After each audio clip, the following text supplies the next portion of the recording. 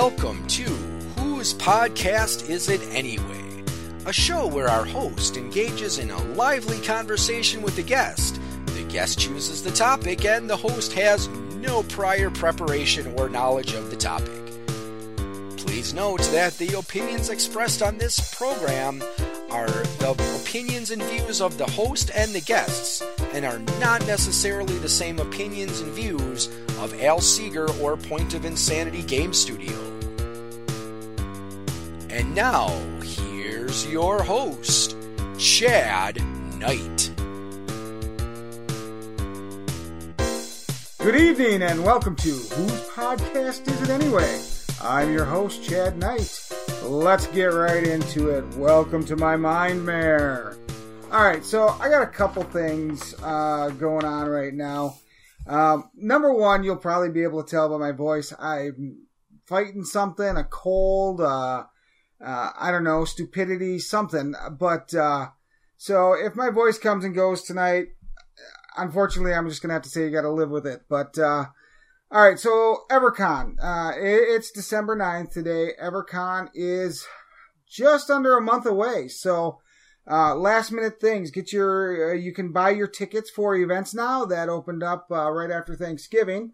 You can also still volunteer to run something. You can volunteer some time to help us out. We're always looking for more volunteers. Always looking for people to run more things.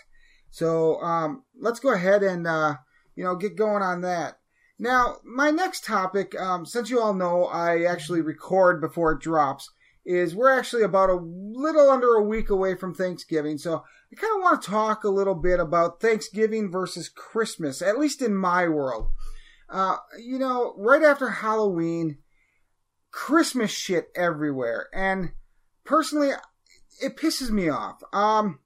Thanksgiving is, I know it's not a big, what do you want to call it? It's not a big monetary holiday for anyone, but it's a big family holiday. And for years now, and I've watched it over the years that I've been alive, go from nothing Christmas really went into the stores until, after Thanksgiving. The day after Thanksgiving, Black Friday, Christmas puked everywhere. The only thing you ever saw before that was, in some of the big box stores, you would see Christmas trees up and that kind of stuff. But you didn't have all of it. I mean, right now, if you walk into a Walmart or a Target or a Kohl's, it doesn't matter where you walk into, probably the fucking gas station down the road, Christmas has puked everywhere. Now, don't get me wrong, I don't dislike Christmas. I love Christmas. It's a great time.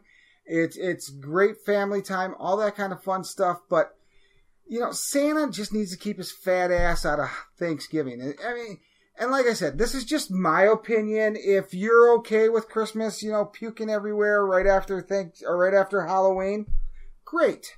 But to me, it just seems like the fact that Christmas is such a monetary gain for stores that they're kind of losing that small holiday, that holiday where it's really based around family. It's really based around nothing more than family. But unfortunately, it's not a big money time because you don't give gifts. You don't do that kind of stuff. So, alright, so that's my little rant tonight, my little soapbox moment, if you want to call it that. So, maybe it makes me a soapbox hero? Anyone? No? Alright. So, anyway, let me get into, introducing my guest tonight. Now, she was supposed to be on a couple weeks ago, and she didn't make it, which is fine. And in fact, tonight, she wasn't supposed to be on tonight either. Christian Amon, the guy that was supposed to be on tonight, he had something come up, so I just took, when Nicole was supposed to come back, and I took his dates, and we kind of flipped them. So we'll be talking to Christian a few weeks from now. But Nicole was kind enough to come tonight and sit down and talk with me. So let's start by let's introduce her. Let's let her introduce herself. So why don't you go ahead, tell us what you do in the real world, because as everybody knows, this is not the real world. This is internet radio. which is worse than real radio because if I really want to, I can stop, I can cut, I can fix things. I don't. I'm too fucking lazy. But, Nicole, go ahead. Tell us about yourself. Hi, my name is Nicole Schwabach, and I currently teach at North Central Technical College. I teach biology and anatomy and physiology. In the past, I have worked for the Department of Defense in a latent fingerprint laboratory, and that's pretty much my history. My history is criminal investigation and forensics, so I teach a lot of biology now. Okay, so we have a sort of a link. Mm-hmm. I actually, in 2003, I graduated from NTC in computer networking, so it has nothing to really do with what you do, but no. Other than it was, I don't even think it's under the same roof, because I think you're in one of the new buildings out there. I'm in the big, new, beautiful building that is just stellar. I've taught at several universities and community colleges, and this one is actually beautiful, because everything's pretty new. All right. So anyway, just to draw a parallel here, Nicole is married to Lou, who's been on the show twice. Yep. And, well, we're going to jump into this day in history, and then we'll come back to you. How's that sound? That sounds fine. I would actually just like to jump on the Thanksgiving, Christmas Oh, absolutely. thing at the moment. I'm a huge Halloween fan. As am I. But it also makes me just almost physically ill when the day after Halloween, it is Christmas. And I have people on my block with their Christmas lights up and on. I saw that the other night when I came over to play WWE 2017 with Lou. And I was driving by and I was going to say something to you, but I completely forgot. But yeah, there's that house just up the road from you. Yes, and it haunts me every time we drive by it. I have no problem. I know we live in the upper Midwest. You want to get your lights up while the weather is nice. But you don't have to turn them on. to turn them on. Oh my God. Even better, I don't remember where exactly in town I was driving the other night, and I drove past a house, and in the main window, they had the Christmas tree up. They had it lit. The lights were going already. They had their outside decorated, and I went, the fuck? Yeah, that is some super dedication to Christmas. You know, this coming weekend, or maybe next weekend, I'll actually get our lights up, but they don't go on until... Thank you. You know, they don't go on the day yet. after Thanksgiving. Yes. I mean, you know, it's sad when you can walk into Walmart on November 1st and you can buy half-price Halloween candy and a stocking. I think this is giving parents a bad idea. They buy the half-price candy and then they put it in your stocking at Christmas. And that just seems way too long for candy to not be eaten. Yeah, but the children will never complain. So, but it is utterly sickening. I love Thanksgiving. It is a great holiday, but you're right. There is absolutely no financial gain other than grocery stores. Right, and they're going to get that regardless of whether they got the Halloween candy half price and the Christmas candy full price. Yeah. So, you know what's really sick though is if you go, one of the worst stores, the worst offenders is Hobby Lobby. Yes, but they will have Christmas stuff out in August. Yes, but there's a reason for that. It's Hobby Lobby. You actually have to build that shit. Oh, no. This is their decorations, too. Oh, really? Yes. See, I don't go to Hobby Lobby too often because I usually go shopping on Sundays. Yeah. And doesn't work with Hobby Lobby. No, they will have their decorations and everything out in August. Oh, see, somebody had told me that they have their Christmas stuff out early, like August, and I said, well, that doesn't make any sense. And they're like, well, you got to build this shit. And I'm like, yeah, okay, I get it. If it's projects and that kind of stuff, because like Nikki makes, my Nikki, not you, my Nikki will do these hand towels and she'll like stitch shit on them. Yeah. You know? Oh yeah. I mean, and that takes time. It does. But the straight up decorations, put those in the back. Just hold on to them. People will buy them. Yeah. You just don't have to put them out yet. I mean, honestly, I usually buy next year's holiday stuff after Christmas. Yep. Because it's on sale. Exactly. And, well, yeah, anyway. So let's get into today in history. December 9th, 1992. This, I think, is the newest piece of history I've done so far.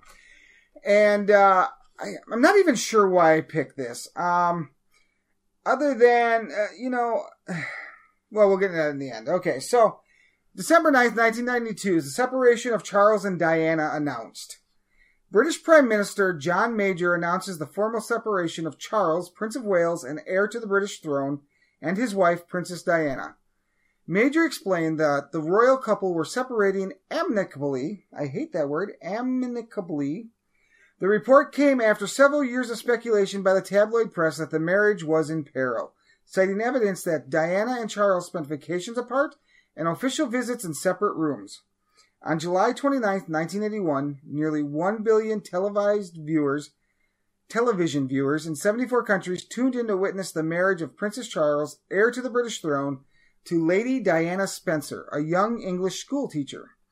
Married in a grand ceremony at St. Paul's Cathedral in the presence of 2,650 guests. You know, I thought I had a big wedding. We had 300 people show up. Jeez.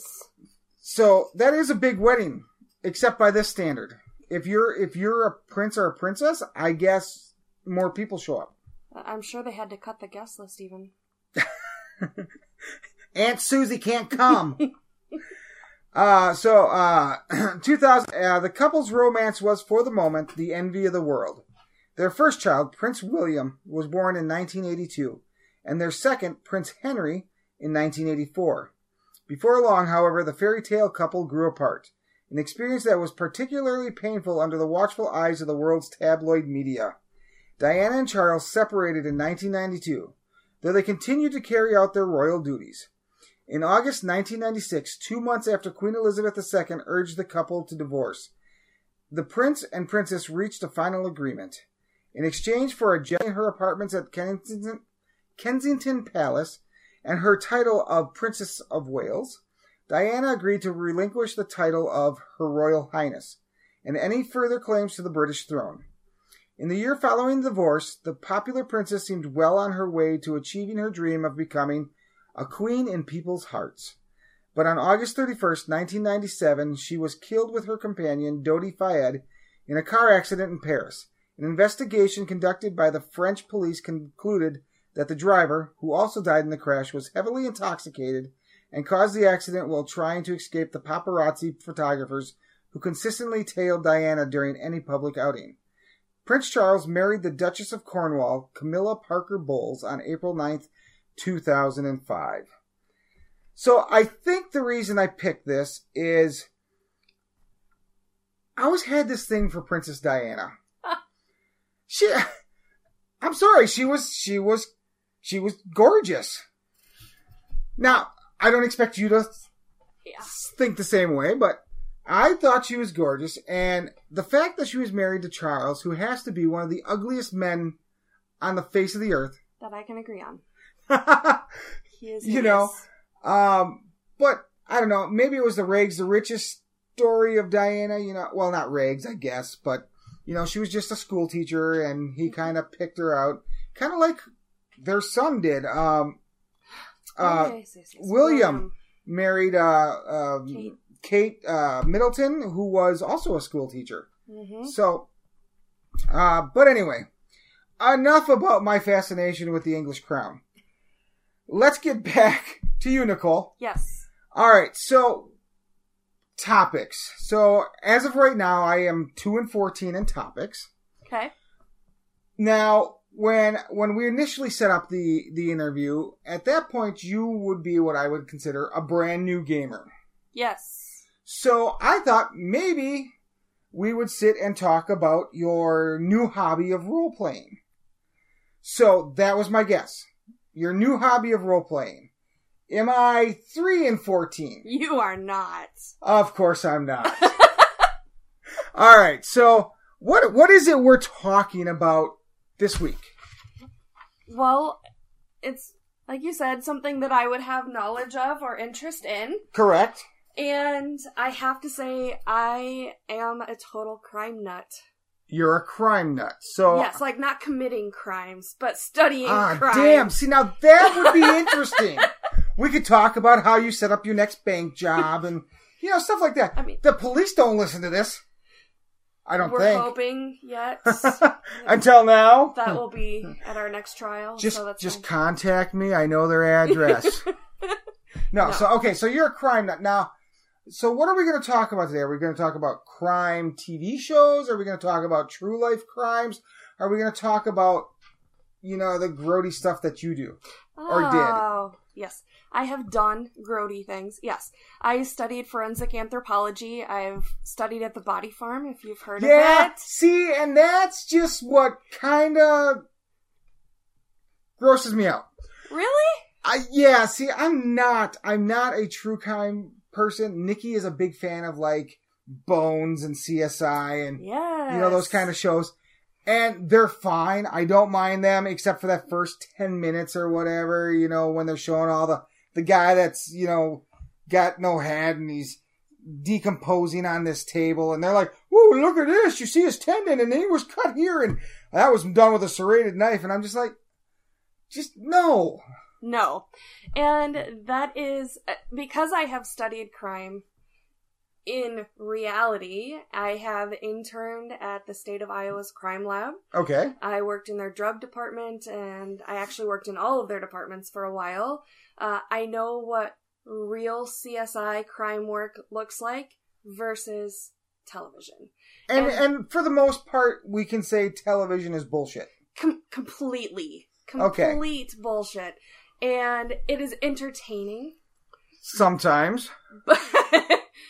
Disgusting to some, entertaining to others. Fair enough. And I have to say that those shows like CSI and Bones, they have brought a lot of much needed attention to the forensic field, but they've also had a really negative what's called the CSI effect. Have you heard of that? No, I haven't, but I would assume that since it's complete and utter bunk on TV, that people get interested in it, and then they want to go off to college for it or whatever, thinking that's what they're getting into. Yes. And my understanding is that the real life aspect of all this is much more boring. It is. It is just like any other job in that you have a specific field. If you are a fingerprint guy, you are a fingerprint guy, and you spend all day in the lab looking at fingerprints. If you are a drug guy, you are a drug guy. You sit all day in your lab looking testing at drugs. Testing drugs. Now, it can be interesting. This sounds like you have a personal story, perhaps. I do have a personal story. So, as an intern at the Iowa State Crime Lab, I was there for the better part of a year. And I was assisting, and they're getting ready for international accreditation. So they would be recognized by international crime labs as being valid. So like different countries, like yes. Interpol kind of stuff? Correct. Okay. Yes. And why does Iowa need that? Iowa actually has one of the newest and most organized crime labs in the United States. It's pretty unique. But it's Iowa. It is, but they handle all crimes from the state of Iowa. Right. And because we can't. The state I know, it's pretty BA. I know, like, here in Wausau, there's actually a state crime lab. There is. It's really small. Yeah, it's like a 3-person gig. Okay. So that's not the main one for the state. No. Okay. I'm guessing Madison. Wisconsin actually has 3 crime labs. There's one in Milwaukee, one in Madison, and then there's one in Wausau. And Wausau is fairly small. It's about a 3-person office. They handle some aspects of investigation, not all. And they address everything kind of Wausau north. So, like, where there's no actual population in the state. Yeah. So, and if there's any extensive testing that needs to be done, it will be shipped to Madison or to Milwaukee to be done. Okay. Whereas... Anyway, go back to your... that's cool. Okay. The thing about is I've tried to get into the Wausau lab. Okay. The problem with forensics is once you're in, and you have to wait for someone to retire or die to get a position. So I really hate to think bad thoughts on those 3 people working in the Wausau lab. No, I get you. So, but fingers crossed, right? So, right. Anyway. So they know you're interested, though. They do. Okay. But so the Iowa State Crime Lab, I called and offered my services as an intern, obviously unpaid. I was exciting! Yeah, it makes it even more exciting. It does. You know, that's the one thing is, now I didn't go into a career where I internshipped. I have a computer networking degree, And, you could do an internship or that kind of stuff, but basically I didn't. I no longer work in computer networking. Who uses their degree anyway? Actually, I got my degree like 13 years ago, and it got me into the door of the company I work for now still. But I've never used my degree. Yeah. So. You and half of the college-educated population. Honestly, I look at a college degree, at least my college degree, as it was a door opener. Yes. That's really... I paid way too much for a piece of paper to open a door. Yeah, but everybody has to jump through that hoop. Yeah, exactly. But I was interning at the State Crime Lab. At the time, I was a graduate student at Iowa State University studying forensic anthropology. I was also pursuing a forensic science certificate at the school through the chemistry department. So now, what is your level of education? Do you have a master's degree? Do you have a PhD? Do you have a... I have a master's degree in forensic anthropology and a graduate certificate in forensic sciences. Okay. I also... It was a long road getting there. I actually started undergrad. I am pre-medical biology chemistry. I was accepted into medical school and went to medical school for 2.5 years at Des Moines University, which is osteopathic medicine. I was there for 2.5 years before I decided I didn't want to be a doctor. Okay. So that was like $150,000 mistake, but that's cool. And but that's cool. So I left and decided to mesh my love of crime with my love of anatomy, and that led me to forensic anthropology. Okay. And so forensic anthropologists, for those that don't know, pretty much will study remains that are so disgusting medical examiners don't want to bother.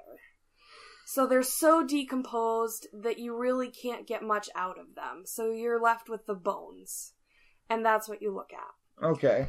So that's forensic anthropology. And so that's what I studied. That's why I went to the body farm for 2 weeks. I got to hang out with the maggots. Okay, so I do have a question about the body farm. Yes. Where is it? It is in Knoxville, Tennessee. It is part of the University of Tennessee, Knoxville campus. Is there only one body farm in the state? Or in the country? There's only one, no. They are the original body farm. Okay. It was developed by a man named Bill Bass. Bill Bass is kind of the patriarch of forensic anthropology. Okay. He developed the first quote-unquote body farm, and it's attached to the University of Tennessee. Now, what's really unique about the department is anthropology usually is not a big department on any campus. Okay. They usually don't get prime locations. They don't get a lot of money because it's such a social science. But because Bill Bass is so good at what he does, they gave him some land. He wanted to do some decomposition research starting in the 70s. Okay. He got a little shed, actually. And once they found out that some of the information he was gathering is useful, they gave him a little more land and a little land and a little land. And they now have 3 acres of land in downtown Knoxville. It is actually adjacent to an area hospital along the river. And you can see it from the football stadium in the hospital. So the land is right next to it. It's heavily wooded. And what they do is they receive bodies that have been donated. There's actually a waiting list for donors. People have signed up to donate their bodies to science. Okay. So they actually have over 1,000 people waiting, when to I cloak die, off? Yeah, you can have my body. They also receive any unidentified remains from the state of Tennessee and the city of Knoxville. And what they do is on this 3 acres of land, they lay them out. And they can do decomposition studies. They have pretty much done all of the decomposition studies you can do on a human remain at this point. So most of the bodies are just laid out in hopes that they skeletonize fast, because what they want is the skeleton. They don't care about the tissues anymore. But they also do some training exercises for police organizations, the FBI. They've buried human remains in a car and then buried it underground and made people go dig it up. They do canine cadaver dog training. They do all kinds of stuff. But go ahead. But as soon as the bodies are skeletonized, then they take them back to the university, clean them up, take measurements. They actually input those into a system called Fordisk. So there are thousands of human remains that have been put in this database now, such that if I were to go find an unidentified, unknown skeleton, I would be able to take measurements, plug it into this database, and it would tell me, based on statistics, is it a male or a female? How tall were they? How old were they? And what was their race? Okay, so the stuff bones can do just by looking at it, you actually have to run through a database. You can, and you can actually just look at a bone. You can look at a skeleton and get a rough estimate based on their skeletal features. Well, I know there's certain things, especially in the pelvic region between men and women. Correct. That you can tell, but other than that, the best bones to have if you want to do these, again, the skull and the pelvis are going to be your best bet for age, especially the skull, and the pelvis for your sex. Yes, please. Yeah, yes. The ancestral history is more the skull again, and then if you have the rest of the bones, those can be used for height, those can be used for age, because your bones fuse at different rates, and so it can give you a rough estimate of how old that person was when they die. Is there a way that through just bones you can tell how heavy somebody was? No. That is one thing you cannot determine. So there's not any sort of condensing if you're heavier than you would have if you weren't. No, that's something you cannot estimate is body weight. You can show if a person was very muscular, muscles all attached to the bones, and so the larger, more denser the muscle attachments, the bones will become kind of ridged and enlarged on the surface, so you can tell if a person was rather muscular. They actually have the bones of the man that developed Muscle Beach in California. Okay. They have his bones, quite muscular. So you can tell if someone was muscular, but you cannot tell how heavy they were. No. Okay, so now the reason I asked you about the body farm, and all that was great information. But you don't even know the best part yet. Okay, well, we can get back to that. Okay. But I'm letting you know a little secret here. The reason I asked you this is so that I never go near it. Yeah. No, it's cool. You would never find it on your own. And even if you did find it, you couldn't see anything. That's good. Yeah, I don't like dead bodies. Most people don't. But you're weird. I know, right? Give me the gooey. All right, so what's the good... what's cool is if it has a double fence. So you not only have a tall, I think it's a 12-foot wooden fence, so you can't see in. There's a barbed wire fence outside of that. They have security. A lot of people trying to break in? Not a lot, but they do have break-ins. Obviously, you have stupid teenagers that are daring each other to go in there. You also, because some agencies want to do decomposition studies, you can try to reconstruct a particular crime based on if somebody had a particular set of clothing on or if they were wrapped in a blanket. What they'll do is they'll recreate the body conditions and then they'll set up a camera. And a lot of times those are expensive pieces of equipment. They have so people are after the equipment, not the dead bodies. The equipment. Gotcha. Exactly. But 9 times out of 10, they don't even get in. Now, kind of because it's so close to the hospital, it is a wooded area, but the life flight would actually fly right over the body farm to get to the hospital. And the people in the helicopter weren't so happy to see these dead bodies just laying around. So they actually even cover them up now with tarps to prevent prying eyes too much as well. Right, but doesn't covering them up in tarp change the results? Not necessarily. 99% of the bodies they have there, they don't care what's happening on the ground. They just want them to get to a skeleton as fast as possible. Isn't there a way you can do that chemically? Not as fast as laying them out in a hot Knoxville sun. Really? No. Okay. You're going to have to go through a lot of chemicals. You're going to have to pay for a lot of removal of body biohazard. Yep. You got nice fertile ground back there now, man. I bet you the grass and the trees and shit, they grow like crazy, yes, I'm sure. Yes, they do. Because, like you said, there's a lot of nutrients. There's a lot of nutrients. But, so once they get all these skeletons, they clean them up, they take them back to the anthropology department, and they measure them. Now, have you seen the movie The Blind Side? The Blind Side. That's the football one? Yes. Yeah. And they try to scare him and tell him that there are skeletons under the football field in Tennessee. Okay. You remember that? I don't remember that part, but... Well, if you have seen that movie, they try to scare him by saying that there are skeletons underneath the field. That's true and not true. There's actually all of the skeletons, the forensic anthropology department is under the stadium seats. So I spent 2 weeks in the stadium, sitting under the seats. That's where the anthropology department is, and that's where they store... Oh, I see what you're saying. Okay. That's where they store... Why the fuck are they putting skeletons underneath the seats? Yep. So under the stadium, normally where you would find your snack bar and your t-shirt sales, that's the anthropology department, and that's where they have all of these bones. So yes, The Blind Side was mostly true. Okay. They're all there. But so that was, anthropology. So, okay. I also got to burn a house down while I was out there, so that was fun too. Interesting. Yes. So now let's jump for a minute into TV. Yes. Okay, so are you a fan of the crime scene or the crime? Yeah, I'm a total sucker for most of them. I like the drama of them. I like the characters they develop.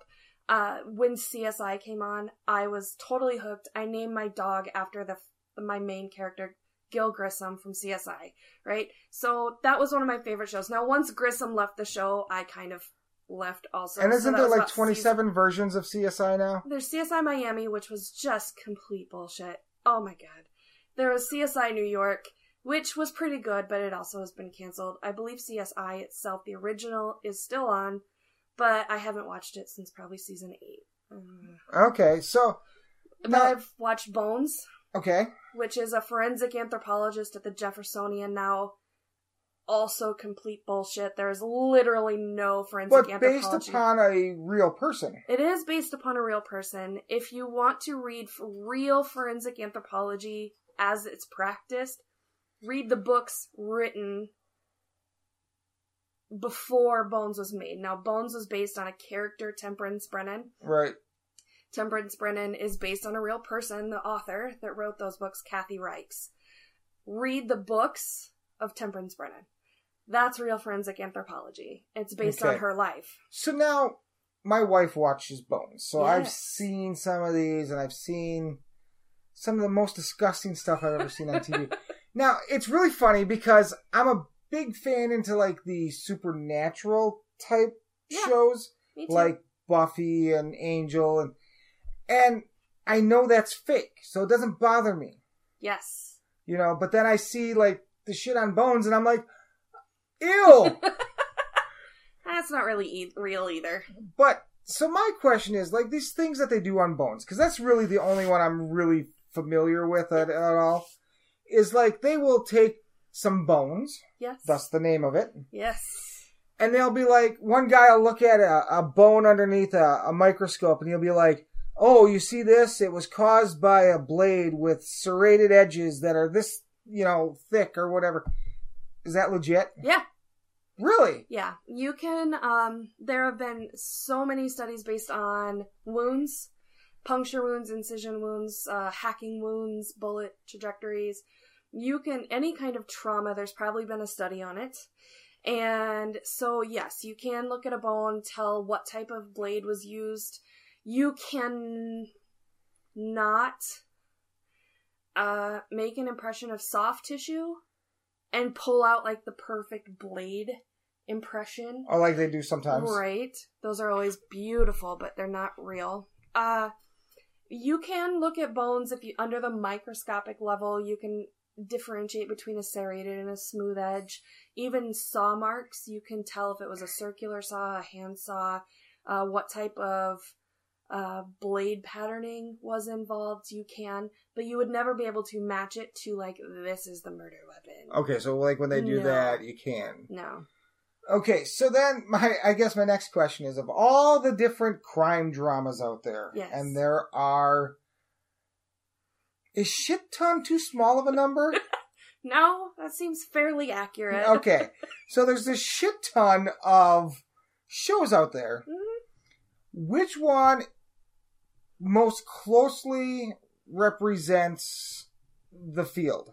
Forensic Files. Okay. It's a I have actually seen episodes of Forensic Files. Yes, and I don't even know if they make Forensic Files anymore. I wish, if they don't, I really wish they would, because it is more, it's real science.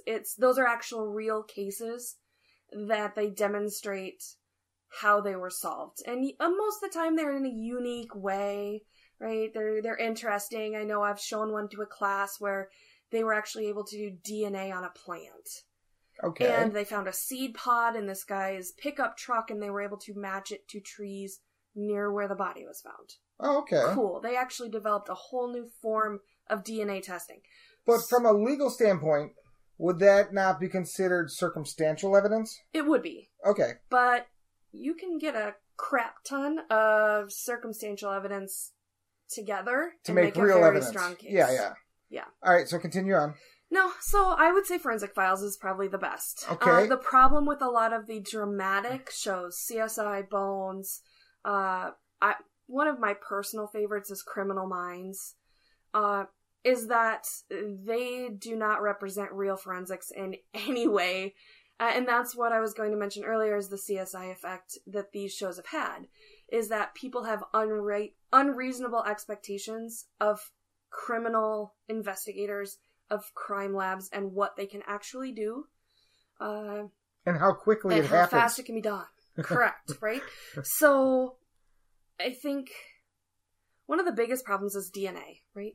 So, in those shows, all they have to do is, get a fleck of someone's skin, they plug it into a system, and 30 seconds later, they have everyone in the United States or beyond, their DNA samples and their files on hand, and you can match it to somebody. Good luck. DNA actually can take a minimum, if you rush a case, minimum a week, maximum months, depending on how backlogged and how important your case is. You only have DNA files on hand to compare to of convicted felons at this point. So you don't just have everyone in the United States DNA on file. So not being a convicted felon. Yes. If I went out and did some heinous crime. Yep. And you got my fingernail, let's say. Yep. It's not going to match anything. It's not going to match anything, no. So unless they had you as a suspect and they came and got your DNA sample. And it matched that way. If they didn't know you from anyone else and they had no reason to connect you to the case, then no. Okay. They would have absolutely nothing to compare it to.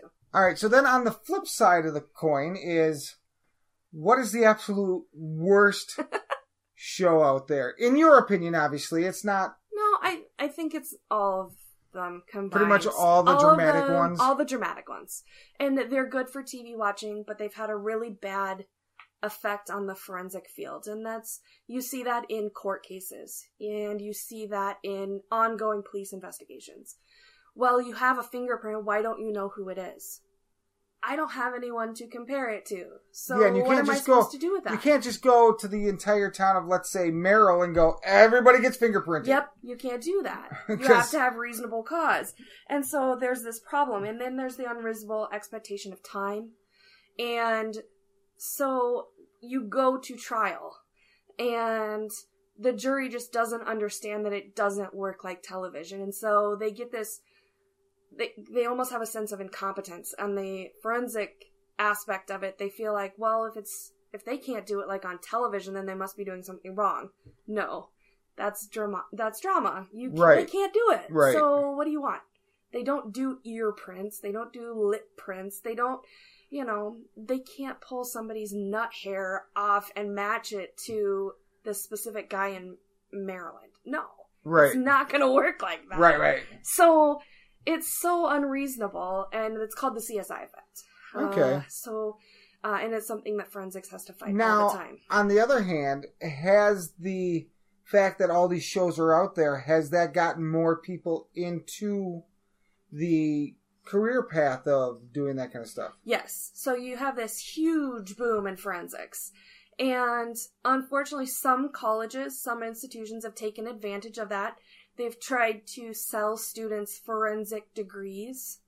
The problem with that is that there is not a lab in the United States that wants a person with a forensic science degree. What they want is people with degrees in biology, in physics, in chemistry. They need people that are well trained with the machines. When you get a forensics degree, you're minorly trained in a lot of stuff that you probably so you have a little biology, a little chemistry, a little. You have enough to be dangerous, right? Right. And a lot of these labs actually don't want people pre-trained. They want to train them themselves based on the laboratory materials they have, the techniques they use. So if you have someone that's, I'm already trained in this.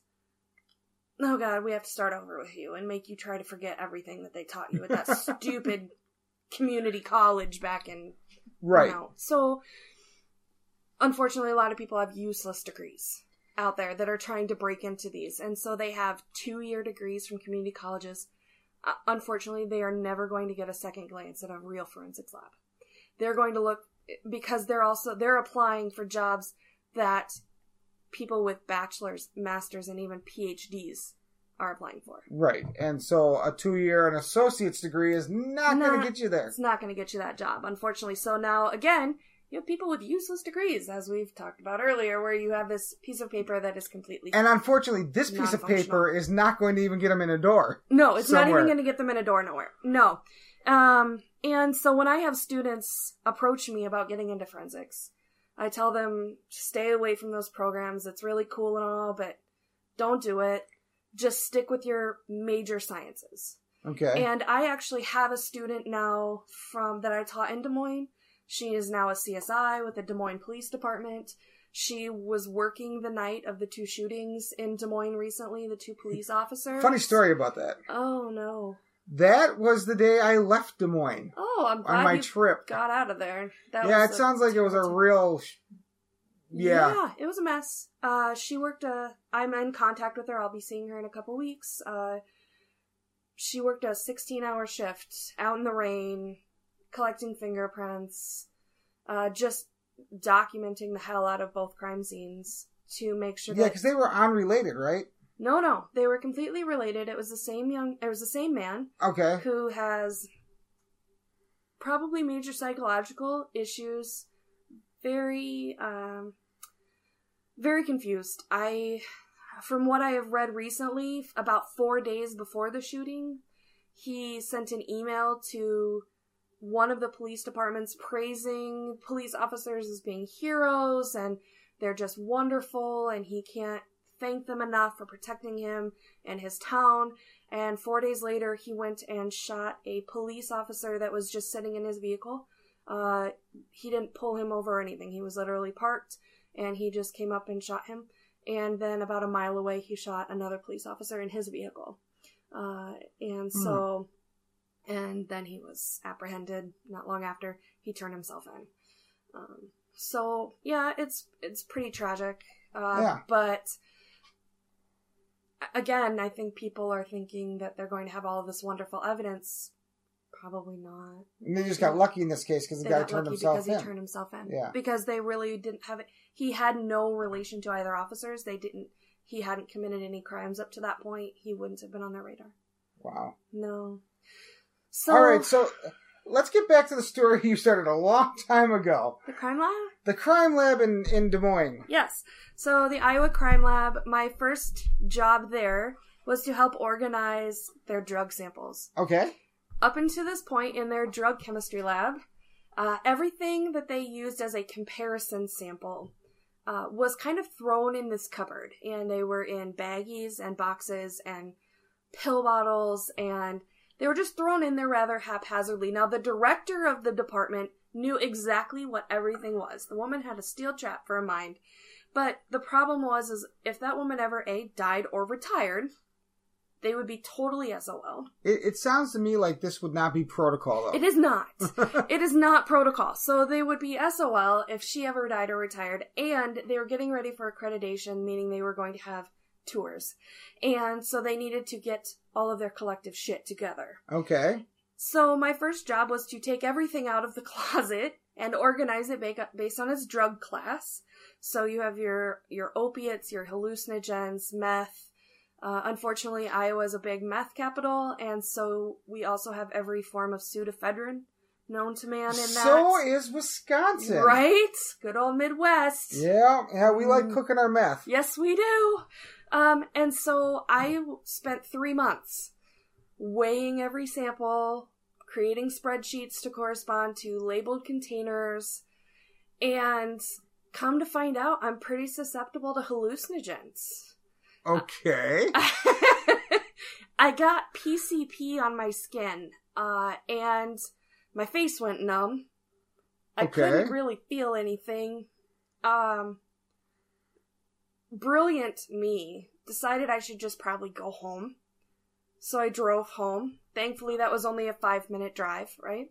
Okay. So the next... This does not sound good. I know. I was a graduate student. I should have been smarter. But I went home. Thankfully, I never hallucinated. No purple unicorns or crazy monsters. Well, then you're not doing it right. I wasn't. So I went back the next day and told my supervisor what happened. And she said, well, thank God that PCP is from the 70s. It's probably not effective anymore, and you reacted to what it was cut with on the papers.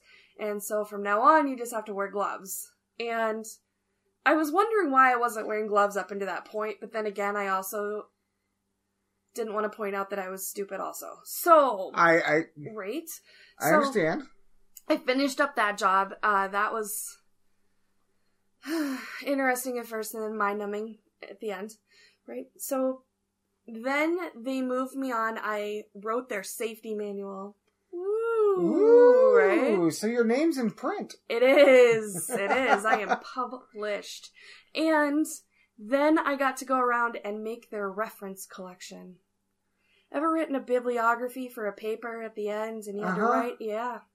I had to go through every single department, pull out every manual and book and magazine they had, and write a reference collection for every single written piece of work in that building. Wait, stop, I'm falling asleep. Right? The only thing I can say is that I was given access to every area, and so I got to oversee some of the cases. It was particularly the ballistics department. Fantastic, couple of guys. The ballistics department is in the basement. Iowa has one of the largest collections of guns and weaponry. Did you get to in shoot the Midwest. Shit? I did not get to shoot shit, but I have seen some wicked stuff. Homemade weapons, samurai swords, anything from all the way to a potato launcher, right? So they have them on file. Potato launchers are weapons? They can be if shot at a short distance. It would be blunt force trauma. You could actually kill someone. Oh, but it's more fun to shoot them up I hear... to shoot them up into the air and see how far you can get them. Yes, but God forbid something goes wrong. I suppose. But they have a firing range in the basement, up adjacent to their offices. And so they would test fire weapons, and they have every kind of ammunition known to man also.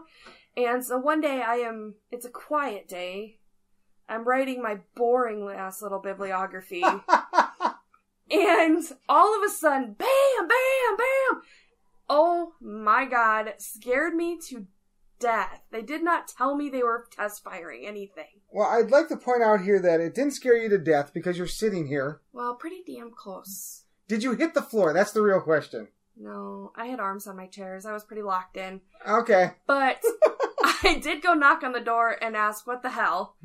And what they had was a handgun that was double firing. So you pull the trigger once and it shoots twice. Okay. They thought it was pretty BA, so they were calling everybody down to the lab to test fire said gun.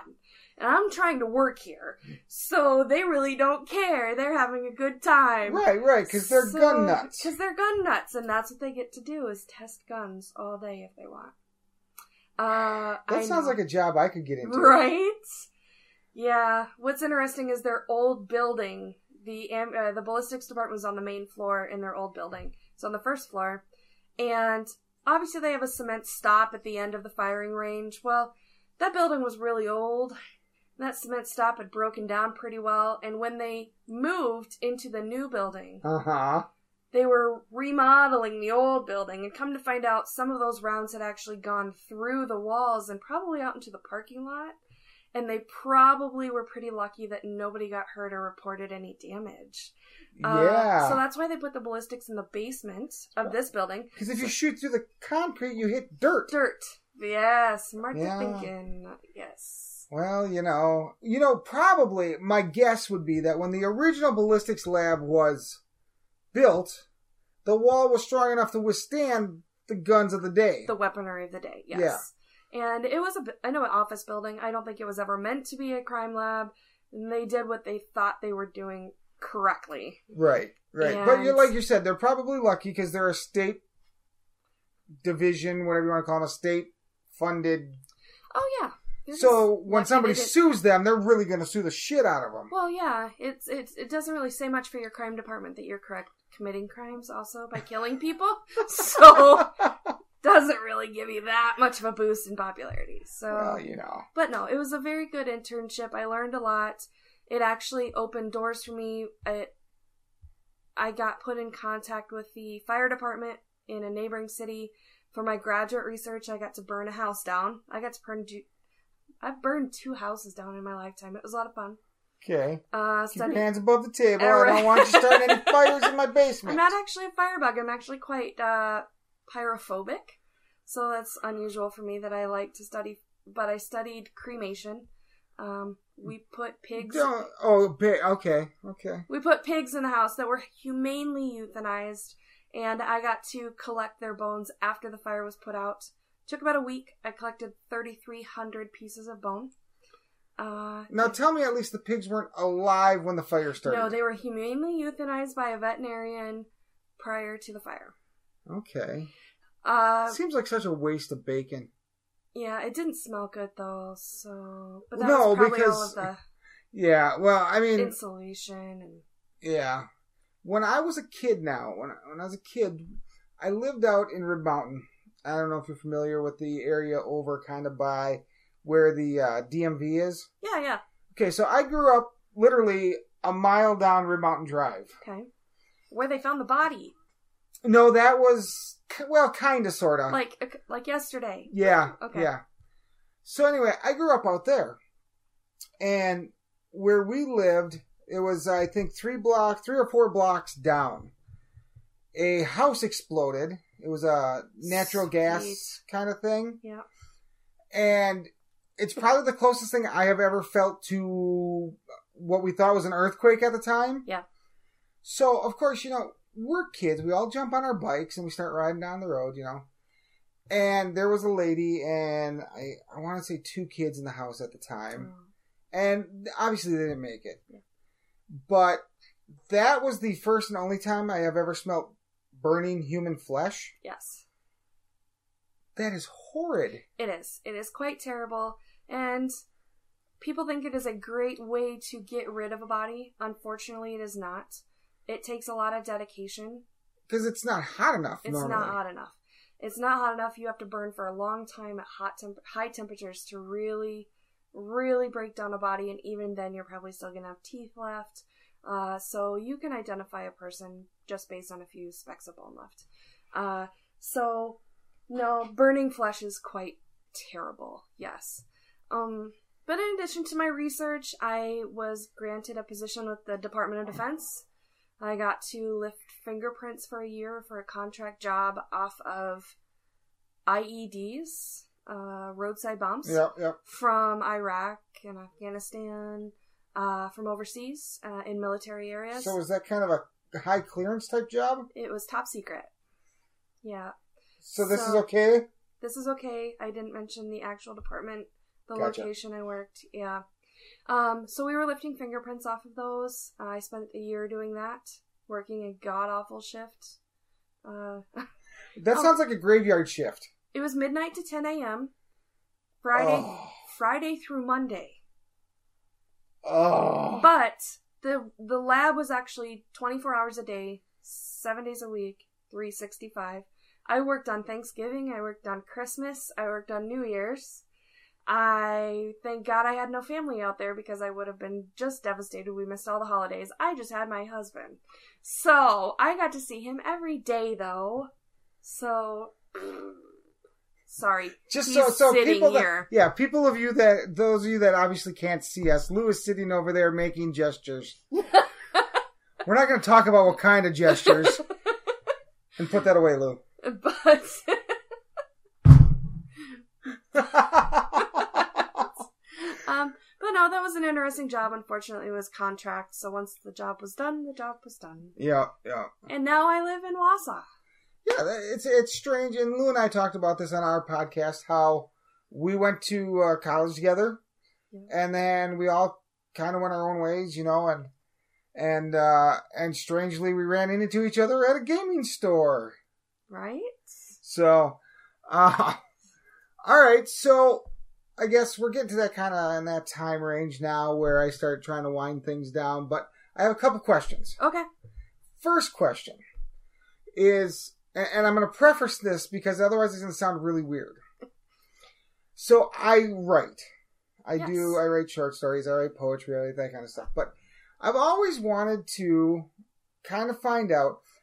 I had once wrote a short story where I called it The Perfect Crime. Ah. Okay, and the idea was somebody killed a person using like a giant icicle. Yes. Would that actually work? I mean, if you stab somebody with an icicle and it takes long enough to melt away, I mean, is there no fingerprints? Yeah. I suppose it could work, in theory. If you hit them in just the right soft tissue, if you were able to maneuver through the ribs, I doubt an icicle would puncture or break ribs. that was the one question I always had. Not so much that it would melt away, because obviously it would. The problem is that if you have an icicle outside, it's cold enough to maintain the icicle. It would probably be cold enough to maintain it after the crime as well. Okay. What if you took like a golf club and shattered the shit out of it afterwards? The body temperature inside would probably melt the inner part. Yeah, you probably could do that. But yeah, I guess my question was always, could you make it strong enough without making it so ungodly big? Yeah. If you could maneuver between the ribs and get it right into the heart, or if you could puncture a major blood vessel, maybe you go around the neck. Yeah. You could probably do something to that effect. No, it would not. I don't think it would break. Questioning through the gallery is if it would go through the skull, maybe the temporal region, and unfortunately, no, I don't think so. Yeah, I think that's too strong, even here. And I'm touching my temple like you people can see me. even in the temple, I think the skull is still too thick. Yeah, if you could get into some soft, fleshy parts and get a major vessel, probably work. Or I suppose if you got the icicle big enough and you just beat the shit out of somebody with it. Yeah. And then it would melt away. And then it could melt away, yeah. You're right in that there would not be any fingerprints that they could lift off of ice. Okay. Even if the ice was left there? Not likely. Your body temperature would probably melt where your fingers actually touched. Okay. So, hey, but I'm not going to promote crime, but I'm just saying gloves, people. So. All right. So then, the last two questions. One is, what is the grossest thing you've ever dealt with in your time? And I mean, you don't have to get too in detail. No, that's fine. The thing that really bothers me, which is just really commonplace in anthropology, is maggots. I don't deal with maggots. They just, the wiggliness, the fact that they put off so much heat is amazing. Maggots put off heat? Oh, incredible amounts of heat. Really? Why is that? Because their metabolism is so high. Because they're becoming flies. So their metabolism is very high. They're growing at a rapid rate. They're busy. They're eating. They're moving. They put off tremendous amounts of heat. And so just the sound, it sounds like, if you like Rice Krispies, I'm sorry, but it sounds like Rice Krispies, okay? Like a bunch of them, you mean? Yes, so pour a bowl, some fresh milk, and that sound is what a maggot horde sounds like. And... Are they actually called a horde? A maggot mass, or... Okay. Yeah. Just so the sound, they stink, they're warm, they're gross. Now, when I was at the body farm, there was a researcher there from New Zealand actually doing a study of whether a body will decompose faster in a garbage can, like a wheelie garbage can that you have from the city, right? Faster if the garbage can is clean or used and dirty, right? He had the lids down, and he even had the lids chained down so that critters couldn't get in there. Right. Maggots will find a way. Really? Oh yeah, they were crawling out of the lid. There were so many. They were falling off the sides. Oh God, I could not wait to get away from that. Now, when we were at the farm, thankfully, the days that we were there, it would rain in the morning right before we got there, and so the fly activity was really dampened down, and the smell was really kind of neutralized from the rain, but it's pretty smelly. What was the answer then? Clean or dirty? It was dirty. Oh, big time. No, yeah, because there's already bacteria in there. Okay. Then the final question I have, I guess, on this topic is, what's like something funny that people wouldn't normally think of? Something that, even though it happens, with every decomposing body or whatever, it's funny. I think the bloat that goes along with it can be comical. As the body breaks down, the bacteria that naturally occur in your digestive system, right? They're no longer being supplied with fresh food, and so they will start breaking down the body, and as they do so, they release gas. And so you get this natural bloat effect to the body. Right, kind of like you see a deer on the side of the road. Right, exactly. And so you get this really big bloat effect. Okay. And the fingers blow up, the face, everything about this body will just kind of expand. And they almost start looking like a Stay Puft Marshmallow Man. They just get so huge. But then eventually, you'll start to get small breaks in the skin and the gas escapes. And then they rapidly... So people don't actually they don't like split wide open or anything? They can. Oh. Yeah, they can split. But usually the gases will escape through natural openings, mouth, anus, nose. But if there's any...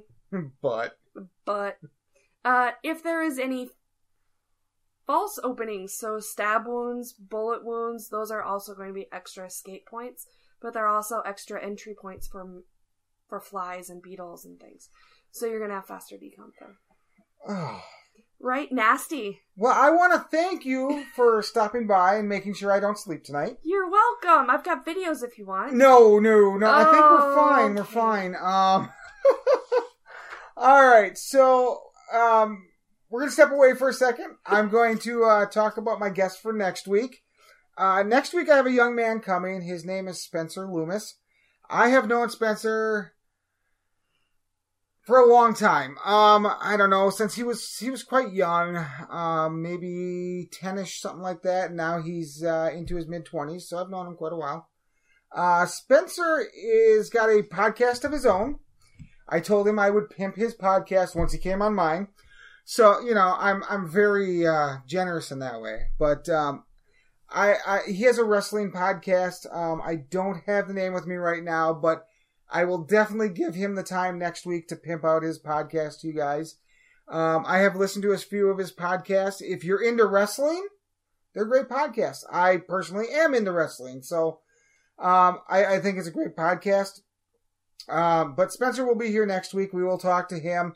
My guess is that he wants to talk wrestling because he knows I'm a wrestling fan.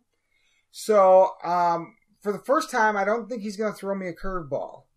So far, everybody has kind of, I kind of look at everybody as they're coming in. I think, okay, what are they going to want to talk about?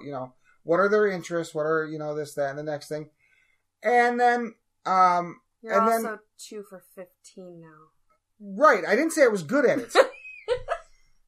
But I don't think I'm going to get a curveball here. I think that's probably what we're going to end up talking about. So anyway, also send in your emails. Any questions, comments, concerns, thoughts.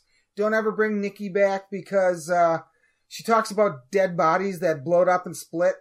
That kind of thing. Whatever you guys have to say, you can send those emails in to me at whospodcastisit@gmail.com.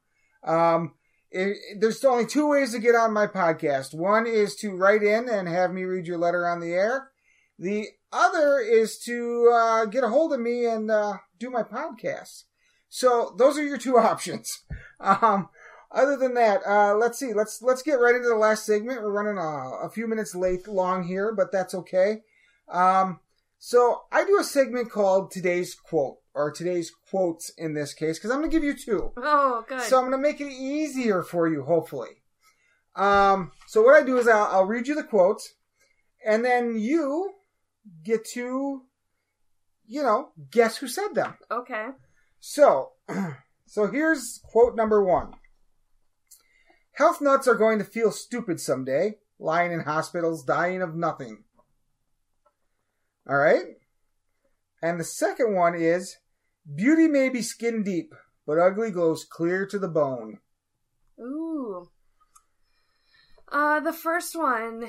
Same person. Oh, it's the same person. Yes. Oh. Oh, good Lord. I will give you a hint. Okay. And I don't normally do this, but I'm feeling generous tonight. Thanks. The person who said this is male. Okay. And a stand-up comedian. Is it Seinfeld? No. Oh. It was actually Red Fox. Oh, would never have gotten that. Do you know who he is, though? He was on Sanford and Son. He played... I'm aware.